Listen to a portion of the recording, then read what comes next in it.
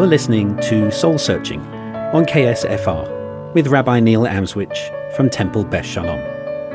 Soul Searching is a spiritual journey where we explore differing faiths by asking questions and engaging in a discussion with differing faith leaders. That way, we can form a mosaic of answers to life's deeper questions, such as why are we here? What is right and wrong? Is there good and evil? Is there life after death? These and similar questions we'll be exploring over the coming weeks. And we're very honoured today to be joined by Reverend Brendalyn Batchelor from Unity Santa Fe. Welcome. Thank you. Glad to be here. How are you? I'm doing great. Great. Let me ask right from the very beginning. Unity, tell us about Unity. What is Unity Santa Fe? What is the community that's known as Unity? Well, Unity was founded in the late 1800s, and it's a New Thought religion. And I always ask people to please not confuse New Thought with New Age. Not that I'm saying there's anything wrong with New Age, but New Thought means thinking anew, thinking in a new way, from old thoughts that aren't supportive and nourishing and inspiring to thoughts that are positive and affirming, even in a very difficult situation. Unity was founded on prayer and healing. Our co-founder, Myrtle Fillmore, had consumption, which back then is what tuberculosis was called. She was given like a 6-month prognosis for dying. And she heard a metaphysical speaker, say that we are children of God and we do not inherit disease. So she had always thought she inherited this disease. And it really was, a mystical experience for her. And she really got it, or I like to say she grokked it, and really knew this was true, that the spirit of her did not inherit disease. Only her physical body inherited disease. So she began working with her body and doing some things that people would probably think is pretty strange, but she was talking to her body, and she apologized and asked its forgiveness for all the negative things she had ever said about it and how she'd called it weak, and torpid was one of her words, and began praising it because she knew that all of us respond to praise. So she figured there's intelligence in every cell and atom of the body, so she began praising it and calling it strong. And it wasn't a matter of her just saying words. She really knew this was true. And it took about 2 years, but she was totally healed and lived another 40 years. So that's how it was founded, and it was very much based on prayer, going into the silence, and they formed something called Silent Unity, which is a 24-hour prayer line. 1-800-NOW-PRAY. It's there 24 hours a day for us, and was the first prayer ministry of its kind ever. So it's been used as a model by other traditions. It's quite fascinating. The first thing that strikes me when you said there's intelligence in every cell and part of our body, what does that mean exactly? That every atom is sentient? Every finger thinks? What does that mean? I like that. Every finger thinks. No, I just think it has, just like a worm. That was the example that Myrtle Fillmore used. A worm has worm intelligence. Mm-hmm. And so every part of our body has the intelligence, I guess, of that part of the body. But that the intelligence is at the cellular level, and it knows what to do. I mean, it knows how to just like a tree knows how to be a tree. So if she's talking to it because it has intelligence, that's a different kind of intelligence to you and I having intelligence and being able to hear and respond. That's more an intelligence of what cells do. Mm-hmm. So are you saying that for her and possibly for you, the body can be receptive in a different way? Yes, and I think the cellular biologists have proven that. What is that? Candace Pert, who says your body is your subconscious mind. Okay, and so we have all this information that's going out, and the body's just believing it, accepting it, and whatever. And I really think that prayer, and I know that's a question you may ask later on, prayer doesn't change divinity or whatever. Prayer changes us. So I think her affirmations, while I do believe that as she affirmed this truth, that her feeling nature really communicated more than the words did. But I think the words helped her intellect to really, really get that this is true. So when you say words change us, and in Hebrew, prayer changes. When in Hebrew, to pray is lehit palel, which means to judge oneself. So prayer is a reflexive activity. But are you saying that prayer can literally change, your own prayer can change your physical state? Yes, like for example, if I'm feeling anxiety about something, then if I can stop and just turn within, acknowledge that anxiety, not do a spiritual bypass, but acknowledge I'm feeling that, and then go to that one presence, that one power, and just talk to it or affirm the truth that even though I'm feeling anxious right now, the Christ of me or the Buddha of me or the Jehovah of me is not feeling any of those things. And to focus myself on that presence, that power that is really infinite love. And then I feel better. You know, not because somebody's done something, because I have taken the time to. So then, is it possible, how far does that go? You mentioned that she had tuberculosis, consumption, and was healed essentially through her own prayer.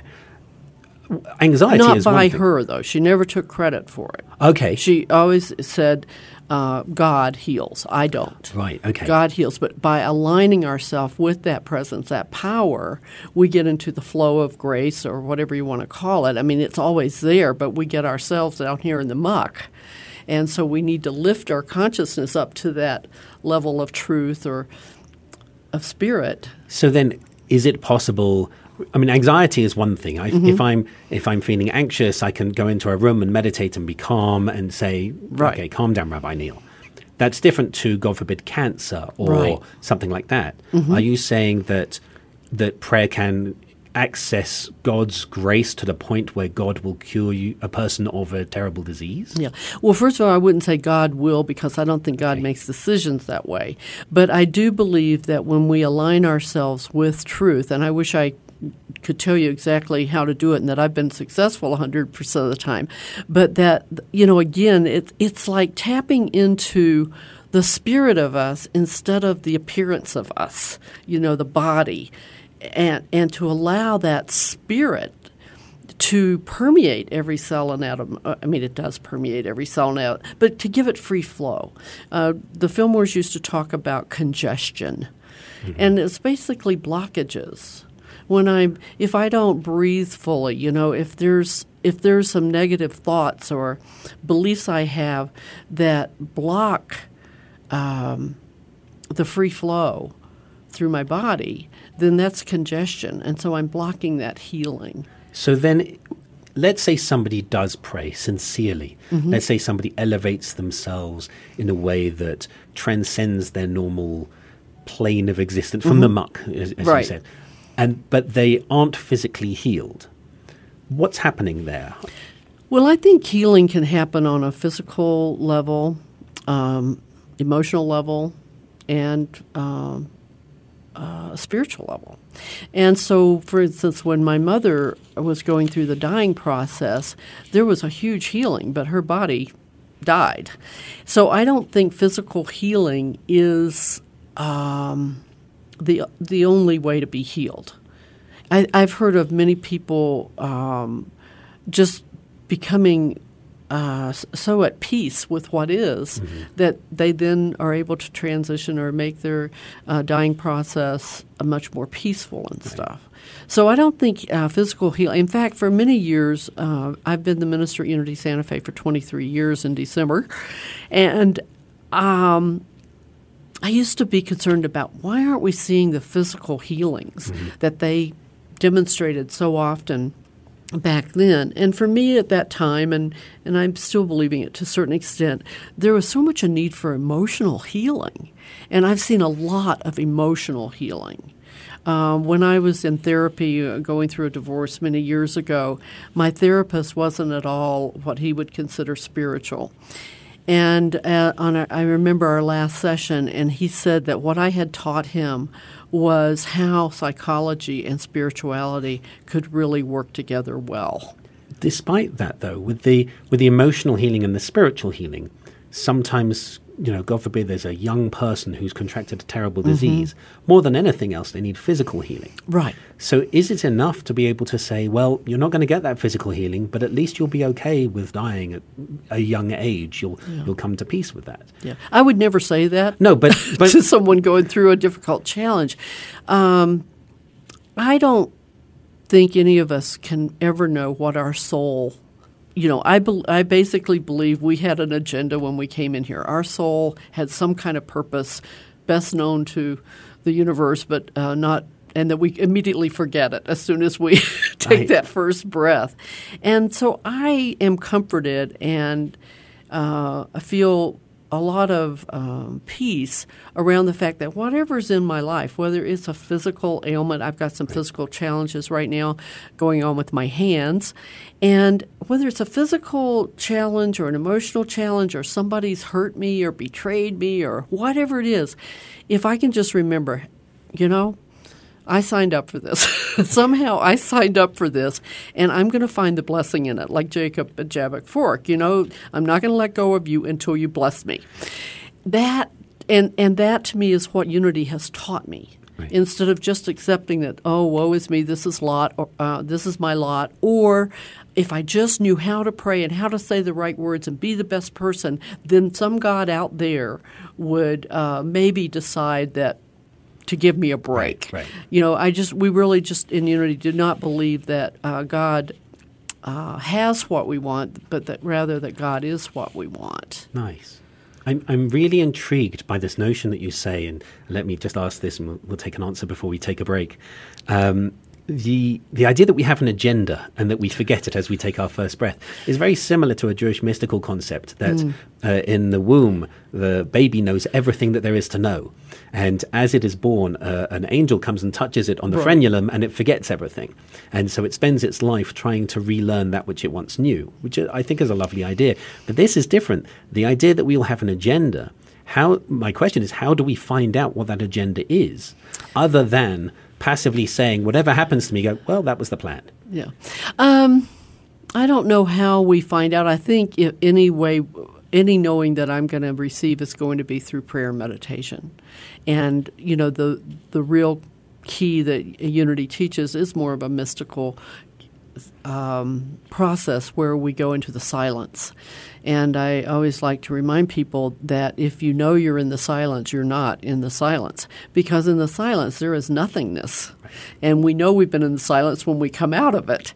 And that is really so much where the healing takes place. And I just don't get to tell God, do this. I do pray, and I'll say, God, I think I want this, yet not my will, thy will be done.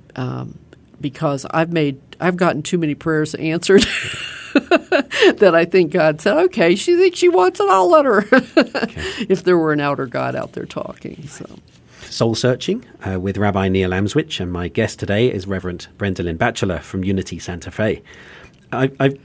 We've discussed prayer so far and our agenda, whether or not our soul has some kind of agenda or purpose and how we determine that.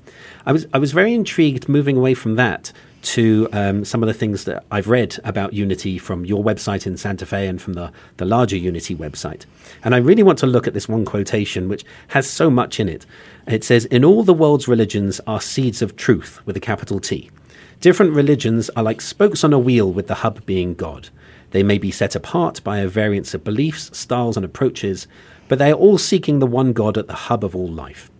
Just as the spokes on the wheel come closer to each other as they near the hub, so too, as each path comes closer to God, it comes closer to all other paths."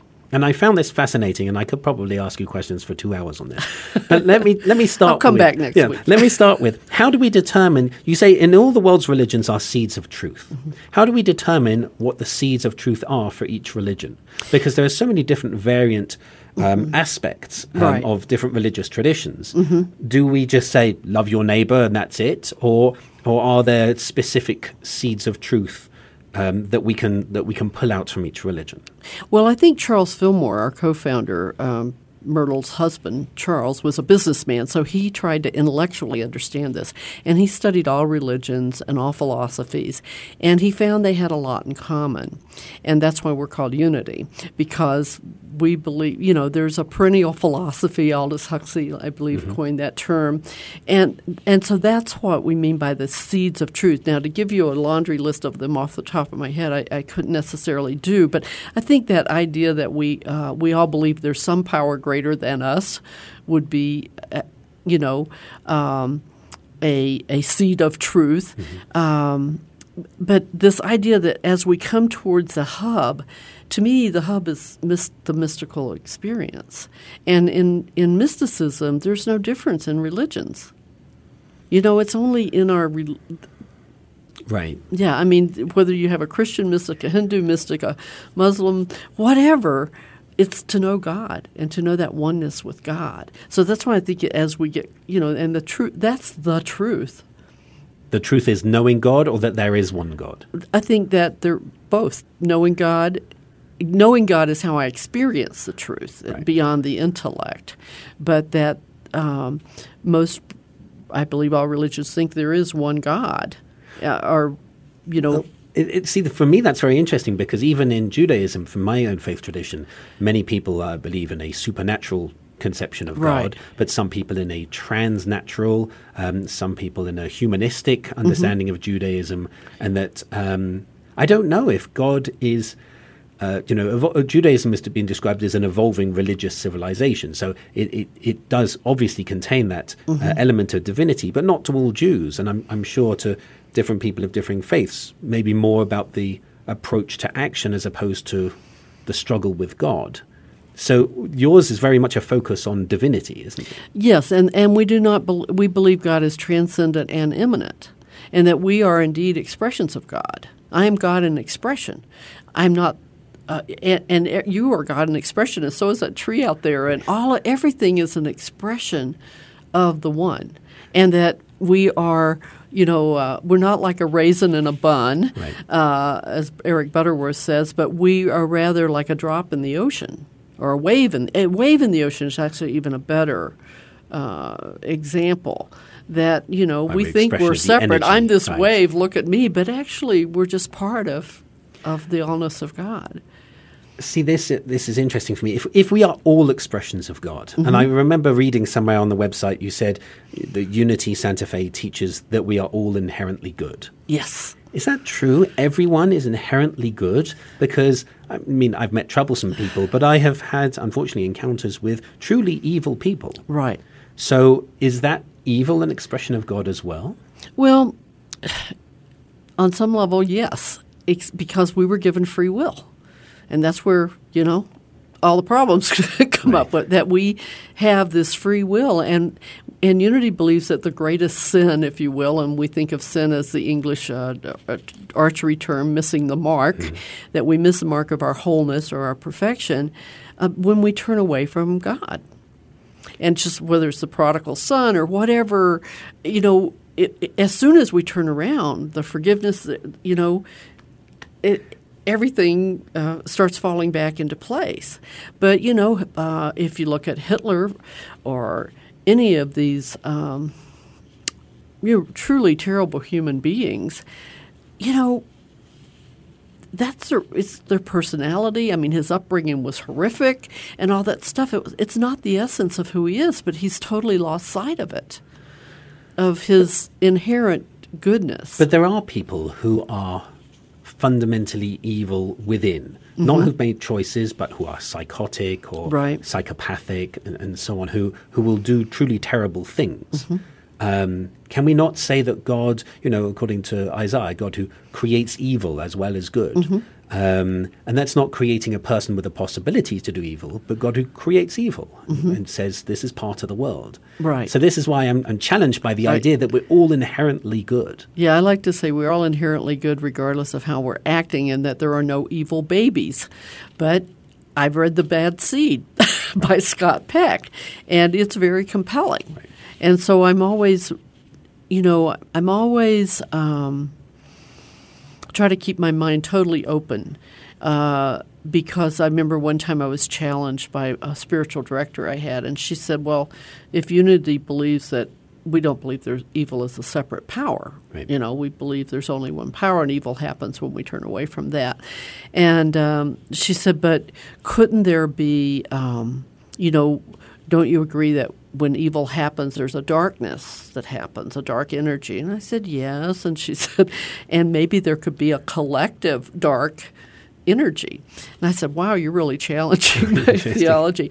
But yes, and then I realized later, well, Charles Fillmore said that. He said that he called it race consciousness, and he's talking about the human race, the collective consciousness, if you will.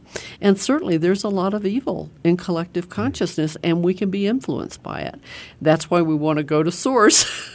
And what to do about these people who are, like you said, psychotic or really born with some kind of mental pathology. Mm-hmm. Yeah. Okay.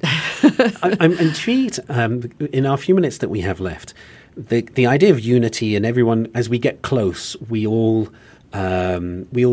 share certain similarities in our religious beliefs.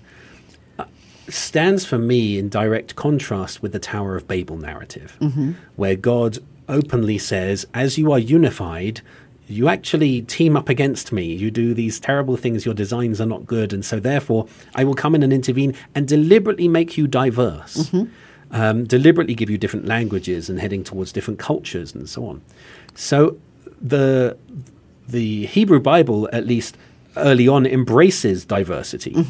How does unity as a movement, as a group, how do you address diversity, particularly in light of that biblical story? Well, first of all, we don't proselytize, and we believe everybody's exactly where they need to be, whether they're in some religion or no religion. That it's not our job to try to take away anyone's God or their beliefs, but that simply that we offer what over the years, what Charles Fillmore discerned, and beyond that, because he said the real truth doesn't come from the books, he said back then, tapes, but that, it comes from that source within us as we go into meditation, as whatever truth is revealed to us, and it's being continuously revealed. So anybody that says, I've got the truth, I wouldn't listen to them. Right. Right. Yeah, so that, yes, diversity is important, and not just in terms of the diversity we think of in terms of our differences, race, religion, creed, and all that. But, yeah, especially that people have their own way of believing, and there's no wrong way to believe. If it works for you, we celebrate it. If it's not working for you, and that's what a lot of people that have come to unity because their religion of origin wasn't working for them. And so, but we never suggest people leave their truth. We say, take what we've got, and if it works for you, if it helps you live your life better, so be it. So what if one of the things that the larger Unity website spoke about said that Unity is a positive alternative to negative religion? Yeah. So that does seem to be quite judgmental, doesn't it? I think it is, too. That's why I asked you where that came from, because if it was on my website, I was going to change it. Well, I think it's a positive alternative to religions that people have experienced in a negative way. Right. I grew up in a very fundamentalist Christian faith, and I was told I was a bad person.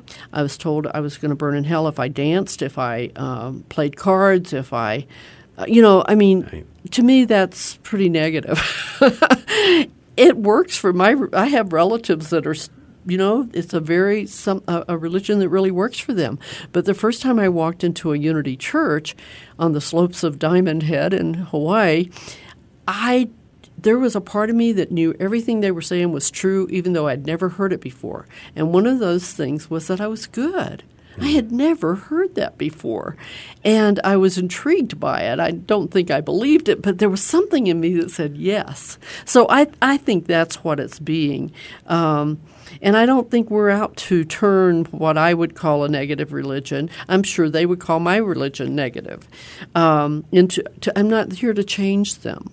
So then, in summary, if you are embracing everyone's different religious viewpoints, which can be extremely diverse and can be totally contradictory, in fact, that somebody could come to a unity gathering and believe, let's say, in the Trinity, and another person could come and say, I don't believe in the Trinity. Exactly. Or somebody can say, I believe God can become incarnate, and somebody says, I don't believe God can become incarnate. What, at the end of the day, what does unity stand for other than we'll put people in a room and say that's all okay? What's the core? Well, we have 5 core teachings, but again, we're sort of like AA. Take what works for you and leave the rest. So I'm not going to tell you your first day there. I'm going to teach you what unity teaches. We teach about the metaphysical Trinity, for example. And so, but I'm not going to force it down your throat. You don't have to agree with what unity teaches in order to be a member of our congregation, for example. But we want you to know what unity teaches, but what you do with it, really is your choice. Interesting. Thank you. And we actually call ourselves at Unity Santa Fe an interspiritual community. And to me, Brother Wayne Teasdale is the one that coined that term.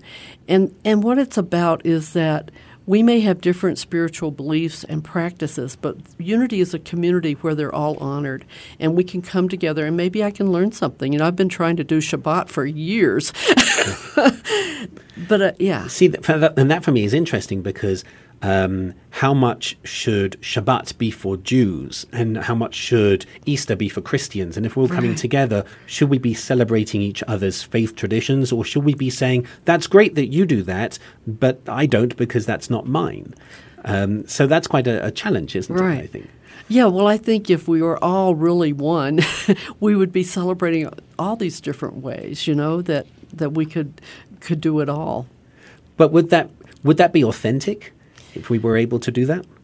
Well, I would like to have it. A lot of Unity churches have Seder, for example, and I would like to, to offer it so that people can know. And I've had, in fact, I'd love to have you come speak some Sunday, because it's really, I think it's just really healthy for people to understand. One year I had someone come and talk about Hanukkah, for example, during the Christmas season. Lovely. This has been fascinating for me to hear this and to learn about unity and to learn from you in particular. So I really want to thank you. Thanks to Reverend Brendan Batchelor from Unity Santa Fe for your profound answers to today's questions. And we've just started a conversation, I think. So I hope that you might return another time and to share more of your thoughts. So thank you. Well, I'd be delighted, and it's been a real joy. Thanks. You've been listening to Soul Searching with Rabbi Neil Amswich from Temple Beth Shalom and from the Interfaith Leadership Alliance of Santa Fe. Until next time, keep searching.